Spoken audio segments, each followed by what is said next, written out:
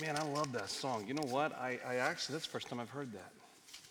They put that together for a ladies event they were doing, and that's why it's all the ladies up here.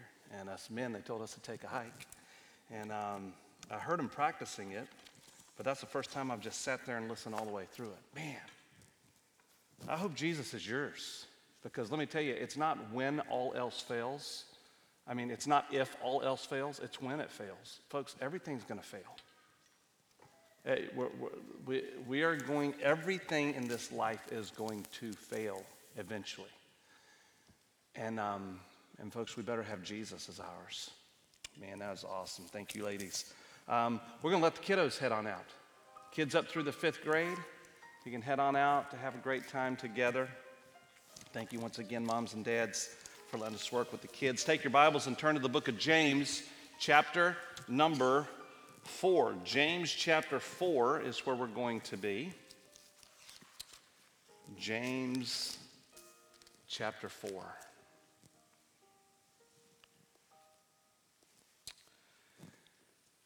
James chapter 4. I'm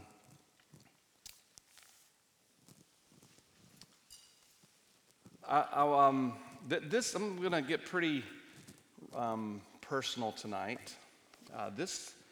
This came out of a study that I did. My wife and I did a Bible study together through the book of James. And I'm going to have to go back. My son is 14. At the time we were going through this, he was 2. And so this takes us back about 12 years ago. And there was a question that came out of this study that we did together, my wife and I, that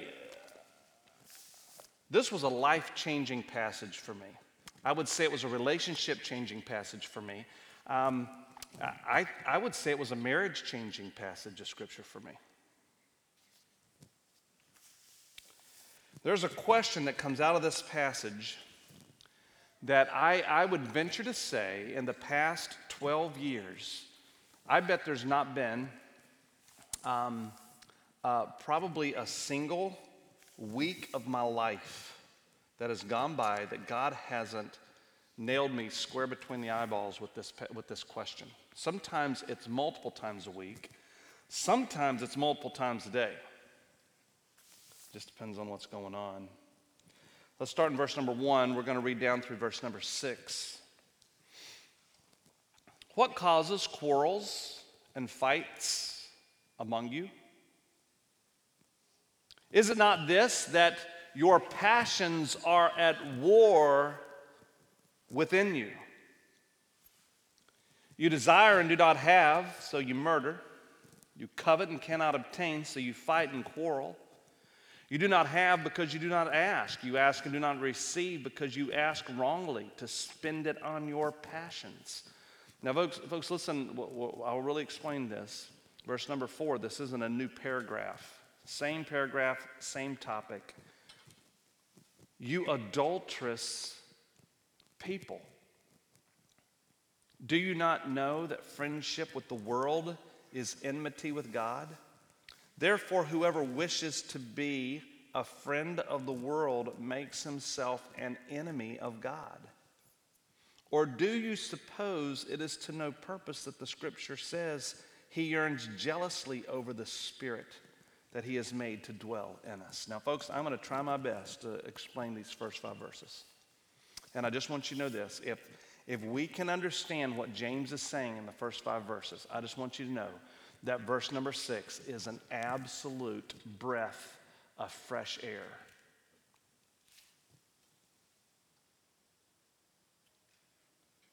Verse 6 says, but, in contrast, but he gives more grace. Therefore it says, God opposes the proud, but gives grace to the humble. Let's pray and ask God to help us. Folks, would you right now ask God to just use his word to speak to you? Ask God to use his word to help you. And we're going to bring it down at the end here to really Are we going to be proud? Are we going to be humble? Let's pray that God helps us to be humble. Father, tells us you resist the proud. Lord, I don't want your resistance. But that you give your grace to the humble.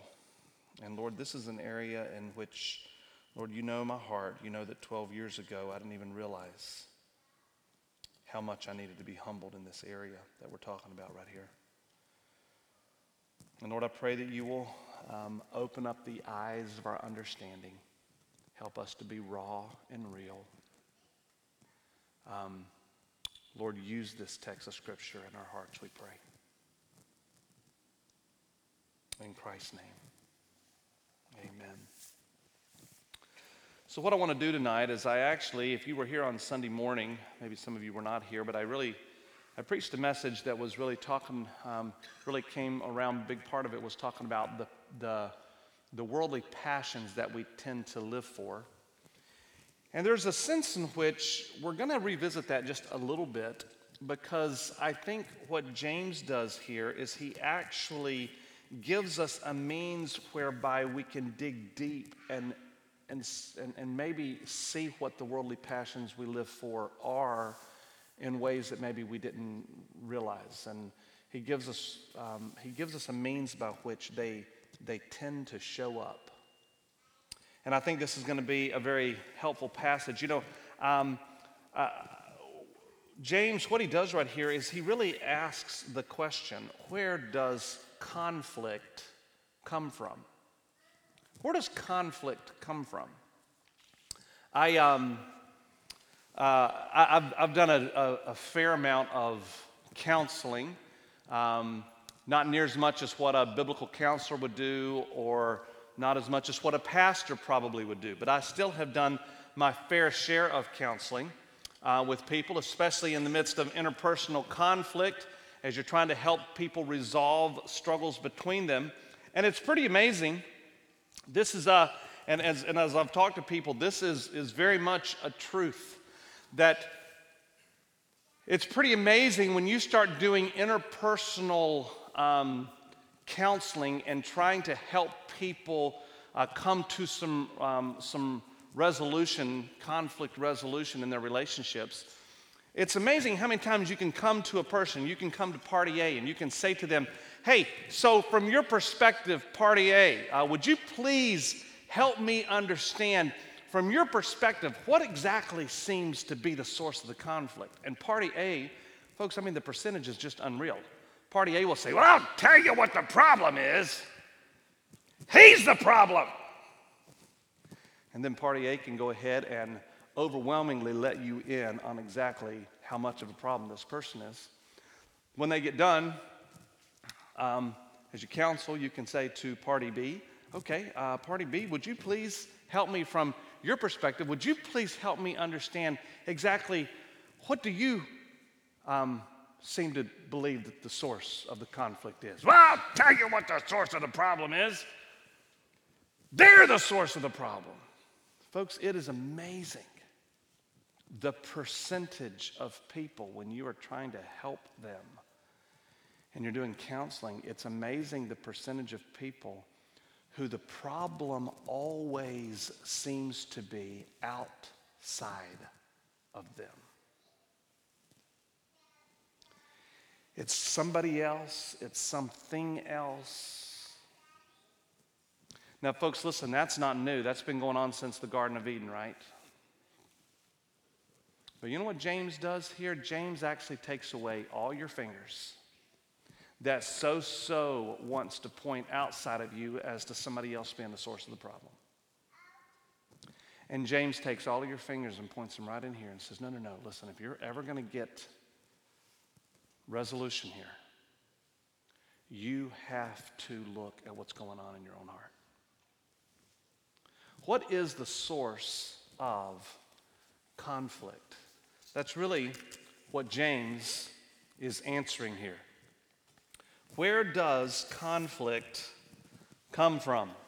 Now, I'll just ask this question. I wonder how many of you have to, on a day-to-day basis, I wonder how many of you have to deal with somebody on a pretty regular basis who just absolutely drives you bonkers. Now, don't raise your hand. They might be sitting right beside you, right? Folks, did you know, and this may blow your mind, did you know that every single relationship that you have, actually, listen carefully, every single relationship you have, without exception, is with a sinner? You know what sinners do on an overwhelmingly regular basis? It's not a matter of are the people in your life going to sin against you. It's not a matter of whether or not your spouse is going to sin against you. It's not a matter of whether or not your kids are going to sin against you. It's not a matter of whether or not your parents are going to sin against you. It's how are you going to handle it when they do. When we talk about conflict, I mean, for some people, conflict is an absolute explosion. I mean, you meet a lot of people like that. They just explode. They're like that geyser out in Yellowstone National Park. Old Faithful, remember? Every 53 minutes, here she blows. You ever met somebody like that? Then other people, it's just a slow simmer. They just look at you and smile. I'm not really an exploder. I don't really explode, okay? I mean, not normally. I guess I can, but that's not my normal. I just look at you. I just look at you and I'm just smiling. I'm ticked off, but you'd never know it. I'm just smiling. I'm just thinking about how I'm going to kill you tomorrow. Still, irritation, frustration, anger. What James is getting at is, what is the source of this? Where does this come from? Whether it's the out and out just war in your family, a fighting and scratching, the heated words, the cut downs, all the way to just maybe the people around you don't even realize how irritated you are, but you know you are. And the tension that's in your own heart, the conflict that's in your own heart, even if other people around you don't even realize it. Where does it come from? Now, the question is twofold. First of all, where does it come from? Second of all, what does it prove? That's what we're going to do tonight. We're going to look at where does it come from, and then what does it prove about our hearts. Let's look at James. I sometimes throw out a Greek word here or there. I try not to too much because it doesn't make a lot of sense if you don't know Greek. But I'm going to tonight, and the reason why is because these are some Greek words that you know. Well, at least you'll know some English words some words that we use. Listen to what it says, okay? So he asked the question, what causes quarrels and what causes fights among you? Is it not this? Isn't this where it comes from? That your passions are at war within you. That word passions, the word passions is actually, it's the Greek word hedon. It's where we get our word hedonism or a hedonist. A hedonist is a person who lives for their passions. They live for their pleasures, okay? John Piper, he has taken this word actually, which has a horrible connotation. It always has, and he's tried to kind of sanctify it, talking about Christian hedonism and how that if your passion is for Christ, then therefore you can have a good type of hedonism. The word just has such a bad connotation. It always has, and I kind of struggle with him doing that. But the word hedonist, a hedonist is a person who lives for pleasure. It's a person who, from this world's perspective, this is a person who never says no to themselves. They live a life of saying yes to themselves. What can I get? What can I have? What do I want? I'm going to go for it. That's the word that he uses here. He says, that's the first word. He says, where does conflict come from in our relationships? Isn't it this? That our passions, that's a good translation of this word, our passions are at war within us. Here's the next word. Look at verse number 2. The next word, we actually looked at this, Titus chapter 2 yesterday. In verse number 2, it says, you desire and do not have. You see the word desire? That's the Greek word epithemia. Now, you wouldn't know that one, but we talked about it yesterday. It's a word that just talks about strong desires. Once again, if you remember what I said on Sunday morning, this particular word is attributed to Jesus at one point, where it says that he desired to spend the Last Supper with his disciples. Same word, okay? So in and of itself, this word is not bad, but it is talking about having strong desires, okay? And it's translated here, verse 2, that you desire. Okay, listen as it continues on in verse number 2, because there's another word that I think is very interesting we should look at. He says, you desire and do not have, so you murder, you covet. Now, let me back up. The word murdered there, it's not talking about you actually physically murder. I mean, it could, obviously, you could be so angry that you do that, but it's just talking about a heart of hatred. If looks could kill, some of us would be murderers, right? But then he goes on and he says, you covet. You see that word covet and cannot obtain? You covet. The word covet, it's the Greek word zelos. It's where we get the word to have zeal or to be zealous about something. Obviously, this word, just in Titus chapter 2 on Sunday morning, this word, Christ purchased people with his own blood and made them a special people unto himself who are zealous unto good works. Same word. But here's what's unique about the word zealous. Okay, this word zealous is, once again, it can have a good connotation. Here, there's no doubt about it. It has a bad connotation. The word zealous always means that you're so passionate about something that it actually has the idea of getting heated up about it. Now, if you're passionate about God's glory so much that you're getting heated up about it, that's a good thing. But folks, here it's talking about you want something. Let me ask you a question. Have you ever wanted something and you wanted it so bad you got a little heated up about it? Now, I want us to see what he says here. Let's go back over these words. He says, where do quarrels and where do fights come from among you?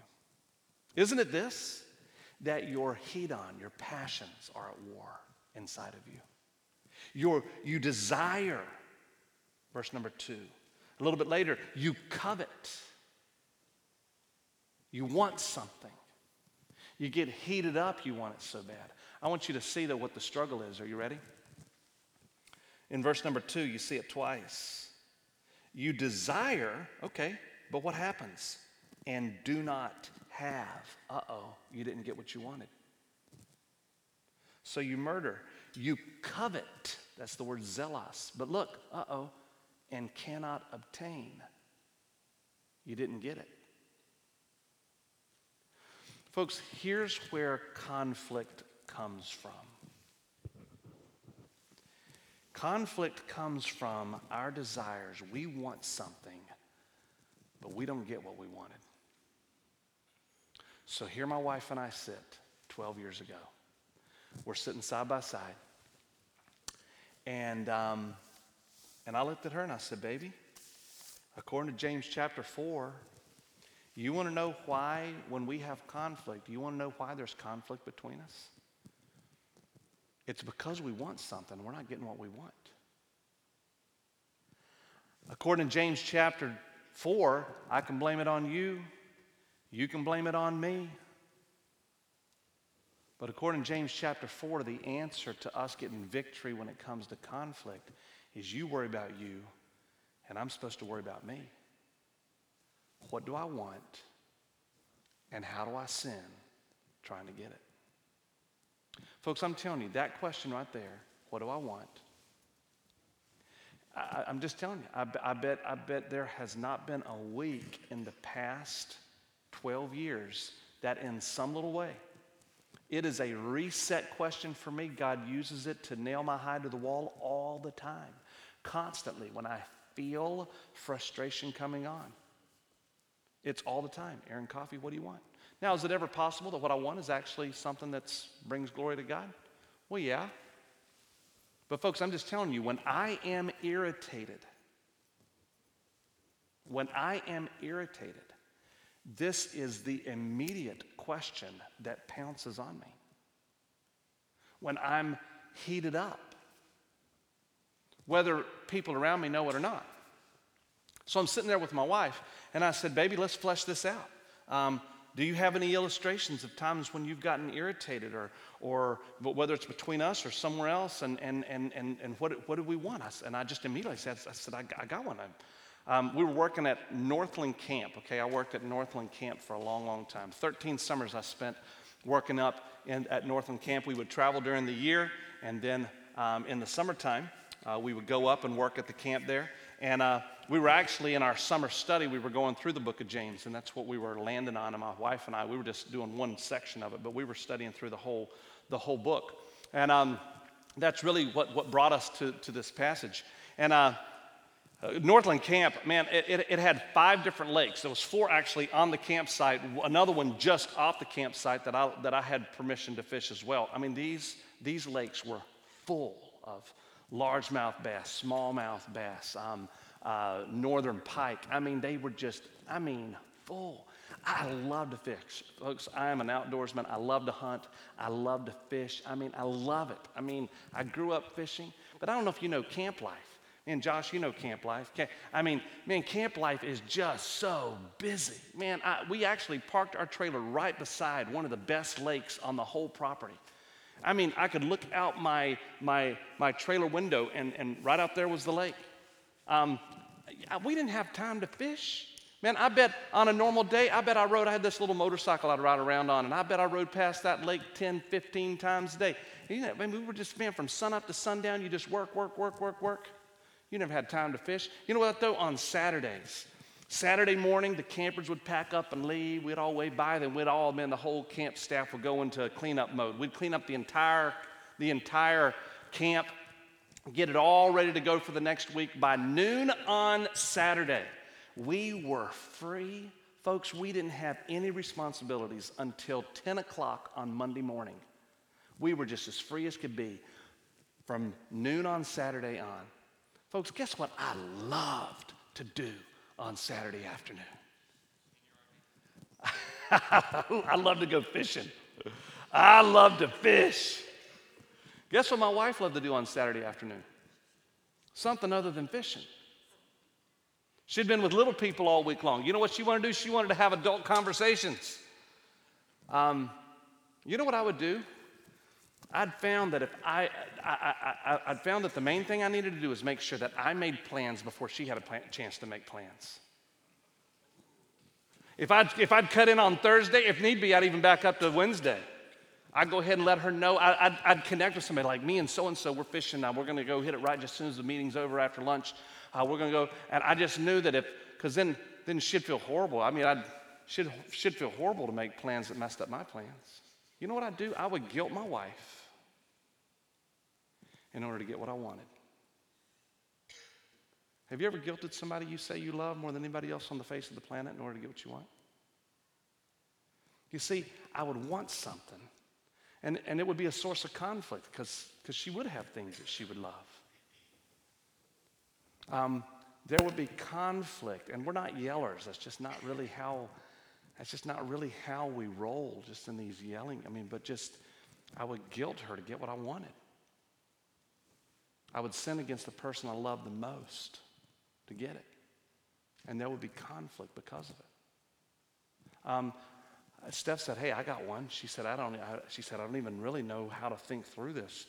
I remember she was processing on the fly, and she just went so much deeper. She went like several stories deeper than I did.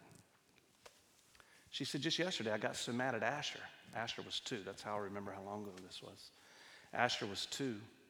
She said he had this little toy sword. It was like this little foamy sword, but at the end of it had gotten pulled off, and there was just this plastic piece that stuck out. But anyway, he would still use it. And he would go around, and he was poking the couch, and he's hitting pillows. Everything's fine, man. He's playing, no problem. She said all of a sudden, he poked his little toy sword in the wrong place. She said he stuck it right through the vent on my dishwasher. She said, I just snapped. She said, I grabbed it from him. I slammed it down. I took his little hand. I popped his hand. She said he just obviously just fell apart. I'd never told him he couldn't do that. He had no idea. It just made no sense to him what the difference between a pillow and the couch and then whatever this was. And not that you don't teach your children what not to stick their toys in, but she just never told him. And so she said, I'm just so angry. And he just falls apart. He's just crying. And she said, I picked him up. I held him on my lap. And I'm just holding him tight. And I'm asking him to forgive me for getting so angry. She said, I looked back and she said to me, I told him I was sorry for being angry. She said, but what did I want? What did I want? She said, you know what, Aaron? She said, it's not like I have, listen how deep she goes, because she nailed it, folks. She said, it's not like I have this love affair with this piece of metal and plastic. She said, Aaron, she said, I have an idol of convenience. And he threatened it. She said, that dishwasher saves me hours. And she said, I had something I want, and I want it so badly, I'm willing to sin against Asher in order to get it. It's convenience. And folks, I just want you to know something. We'll get to this in a minute. She nailed it when she called it an idol.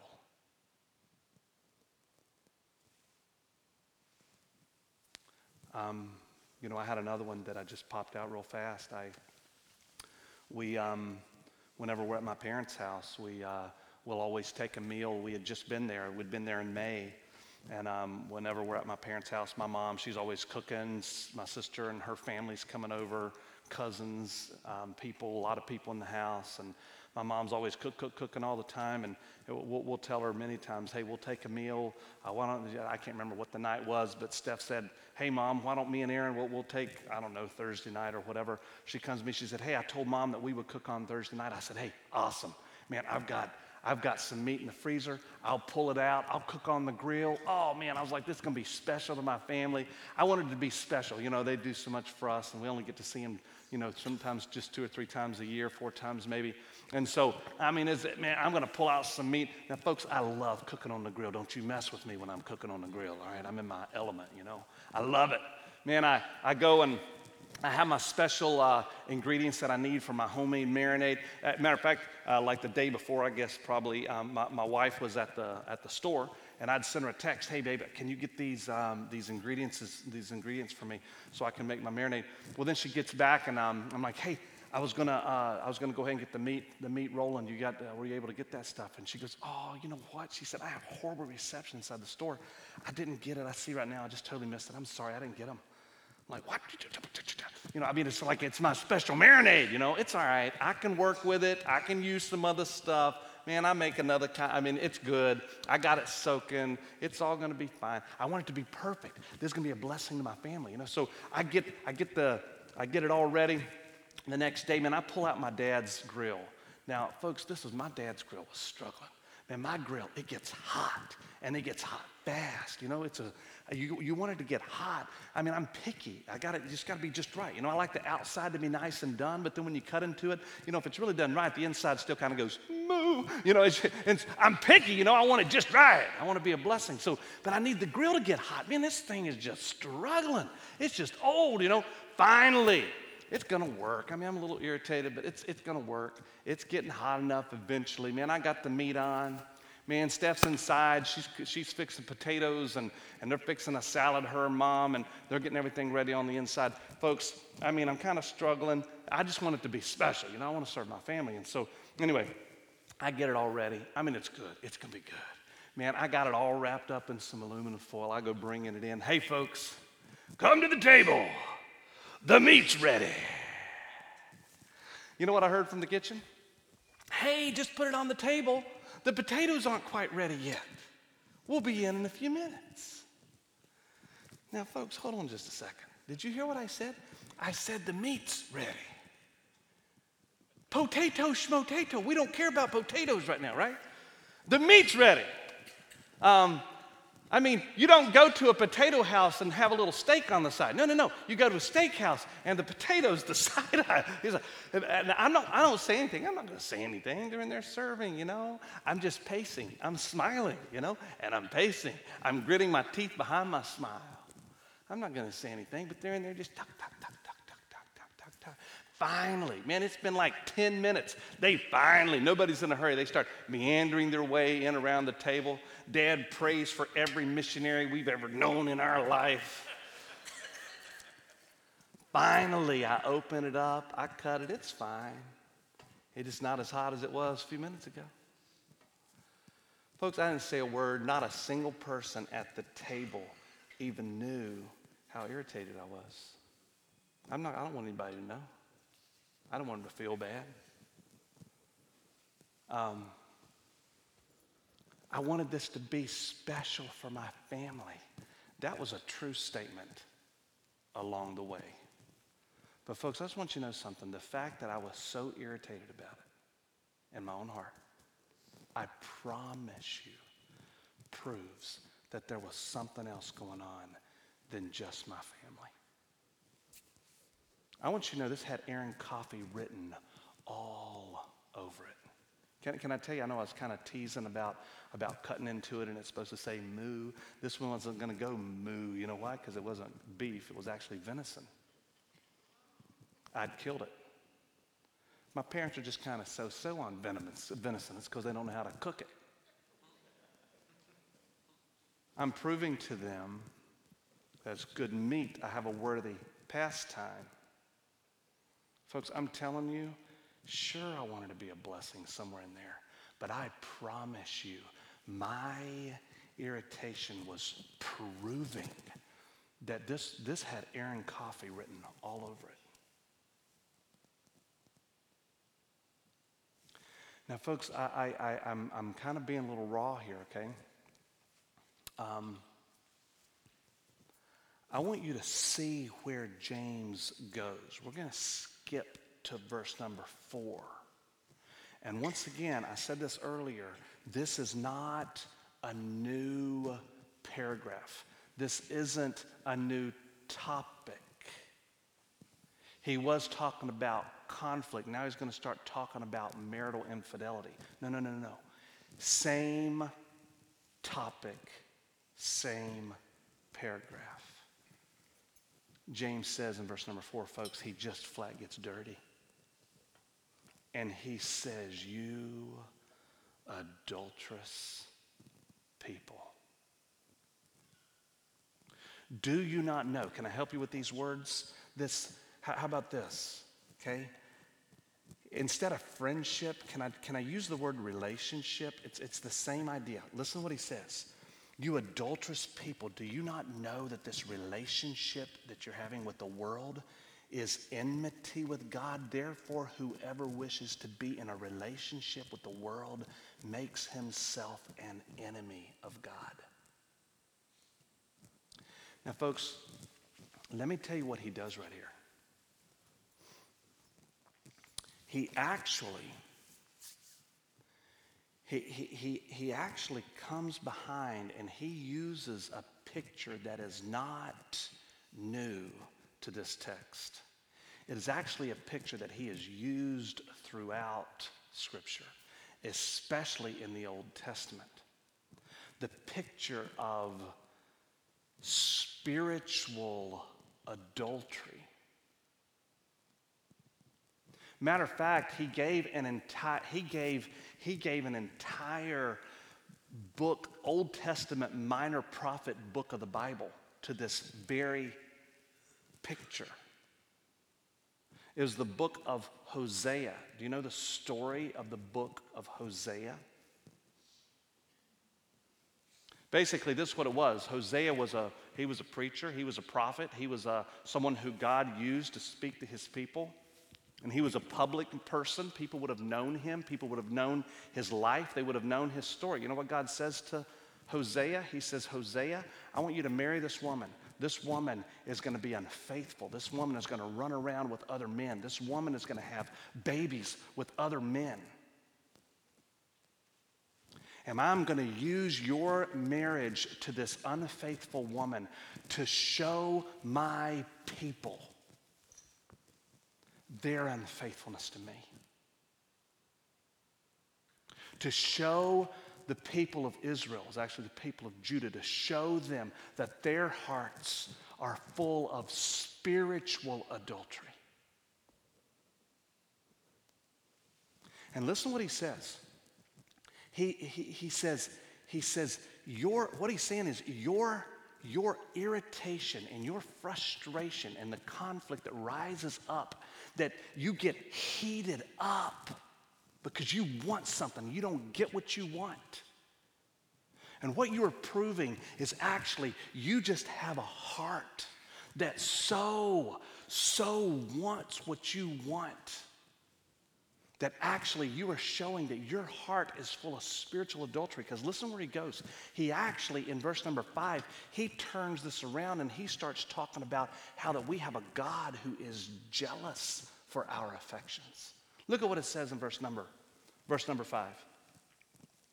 Verse number 5 says, or do you suppose it is to no purpose that the scripture says he yearns jealously over the spirit that he has made to dwell in us? It brings up the jealousy of God. I have a question for you. Does it bother you that God says that he is a jealous God? Does he have a right to be jealous over your affections? God even goes so far as to call him, he says, my name is jealous. Folks, does God have a right to be jealous for your affections? You better believe he does. Does my wife have a right to be jealous over my affections? You better believe she does. You know why? Because I stood at an altar with her. I stood at an altar with her in front of a bunch of witnesses. You know why you have witnesses you know why you invite people to your wedding? It's not so you can show off your wedding dress.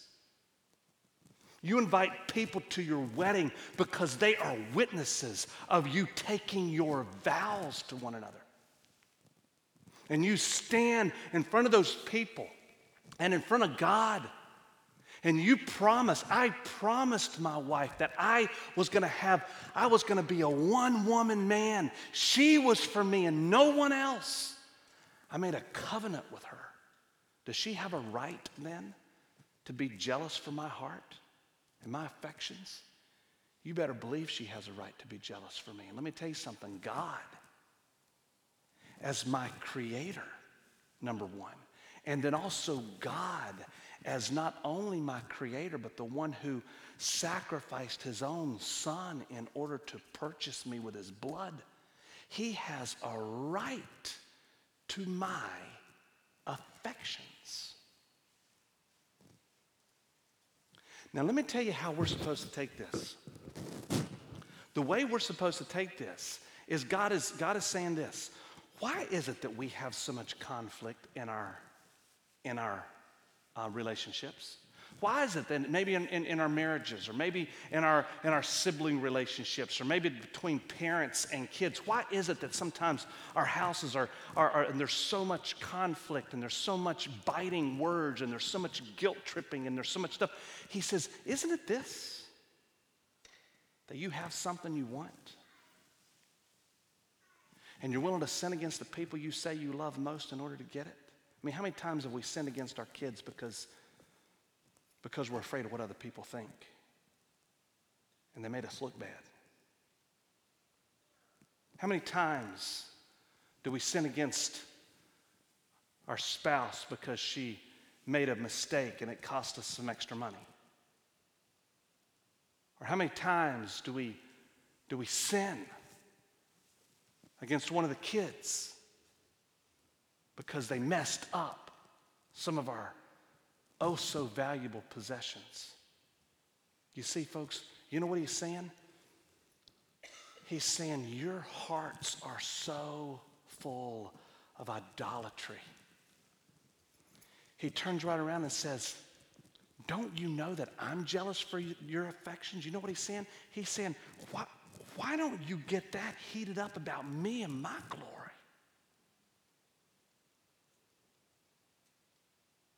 Folks, what if we got as heated up about God and his glory as we do our pastimes, as we do our possessions, as we do our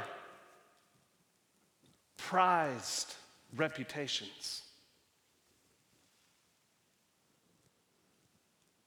Folks, we are idolatrous people. And listen how far he says we take it. He says we even drag it into our prayer life. I mean, I skipped over verse number 3, but look at verse 3.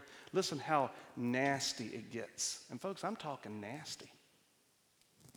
He says, verse number 3, you ask and do not receive because you ask wrongly so that you can spend it on your passions. Oh, folks, he says we even drag our idolatry into our prayer life.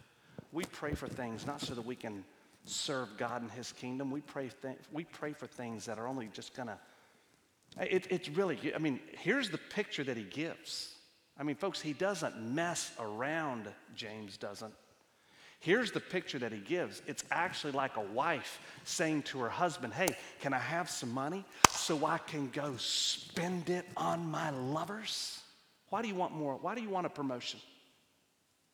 Why do you want more money? I mean, there's nothing wrong with promotion and more money. Bring it on. But why? So that I can have more money, so that I can spend it on my kingdom? Or so I can have more money to spend it on God's kingdom? Folks, I don't know if you're feeling it, but I just want you to know something. James is not messing around. He actually is saying, you know the conflicts that we have that rise up in our relationships and in our hearts? Man, they are a window into your soul, proving to us actually what we love too much. Because folks, let me tell you something. You get irritated about what you value.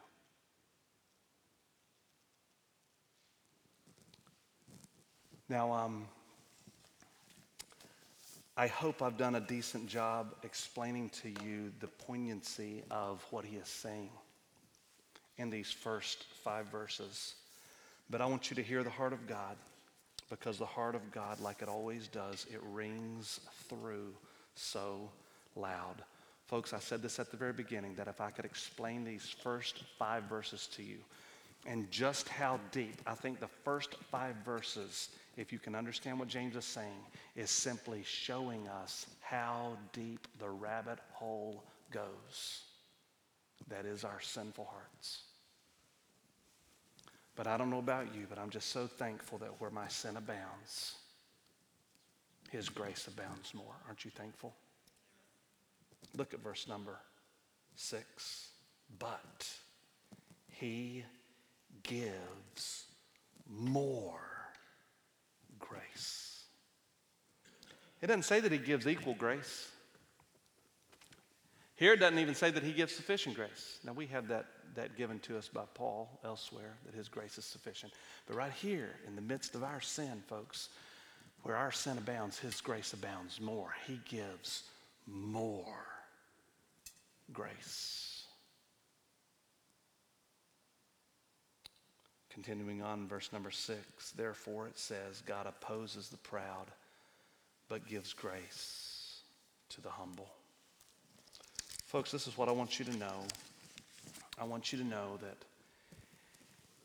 in the midst of our, the longer I've been saved, let me say this. The longer I've been saved, I got saved when I was 21 years old. It was January of 1996. The longer I've been saved, can I just tell you what spiritual growth has looked like for me? I mean, I know that there is great growth that's taken place. I know there is.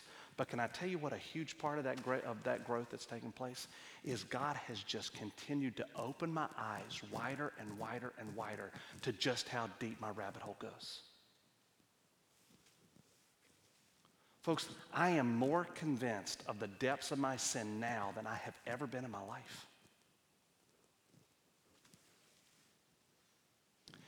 And it would be overwhelming if it wasn't for the fact that his grace is greater than all of my sin. His grace is greater.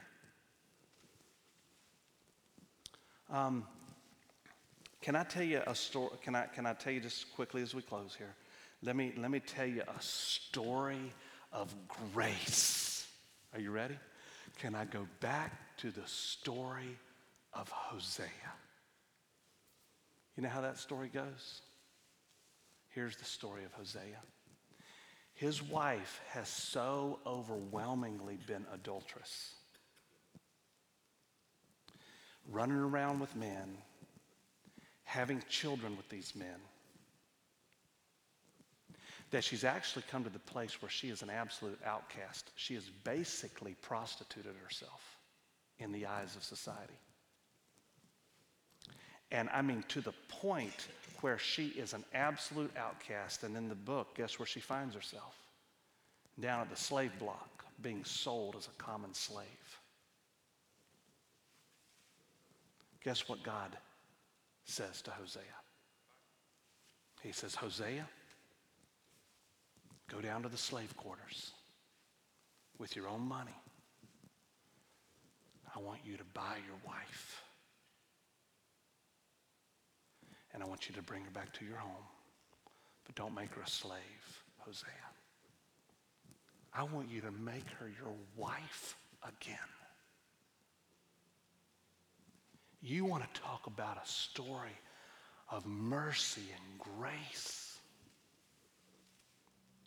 The book of Hosea is actually not a story about the unfaithfulness of the people as much as it was a story about the faithfulness of God. Can I even tell you a major theological struggle that we have in this book? Most believe, okay? Most believe, and I tend, when you read it, you go home and read it. It's not that he marries a pure girl, but yet she then turns an adulteress and becomes an adulteress. Folks, most believe that he had her marry an adulteress from the beginning. And you want to know why that's so beautiful? Because that's who we are. It's not like he saved us because we were so pure and then we turned. No, he knows who we are. And he saved us anyway. He knows our hearts. And he rescued us anyway. And then yet so many times we continue to turn away. We continue to turn away. And he continues in faithfulness to just keep bringing us back home to himself. Prone to wonder. Lord, I feel it. So prone to leave the God I love.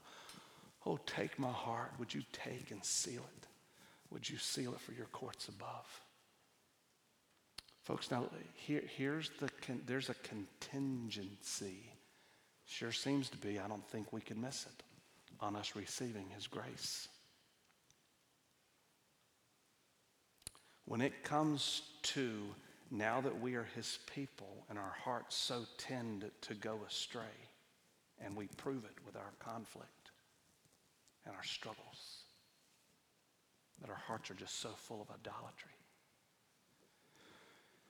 He says that his grace now is given to those who are humble. I mean, look at it. I don't know how. I don't think we can get around it, folks. Look at verse number 6. Verse number 6, it says, but he gives more grace. Therefore it says, God opposes the proud,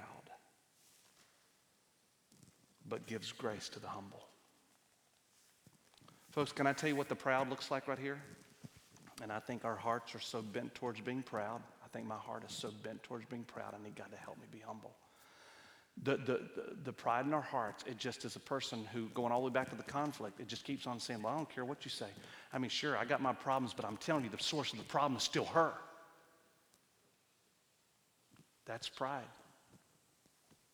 And you're going to face God's resistance. Well, I'll tell you what the source of the problem is. It's them. If they went the way they are, then we wouldn't be like this.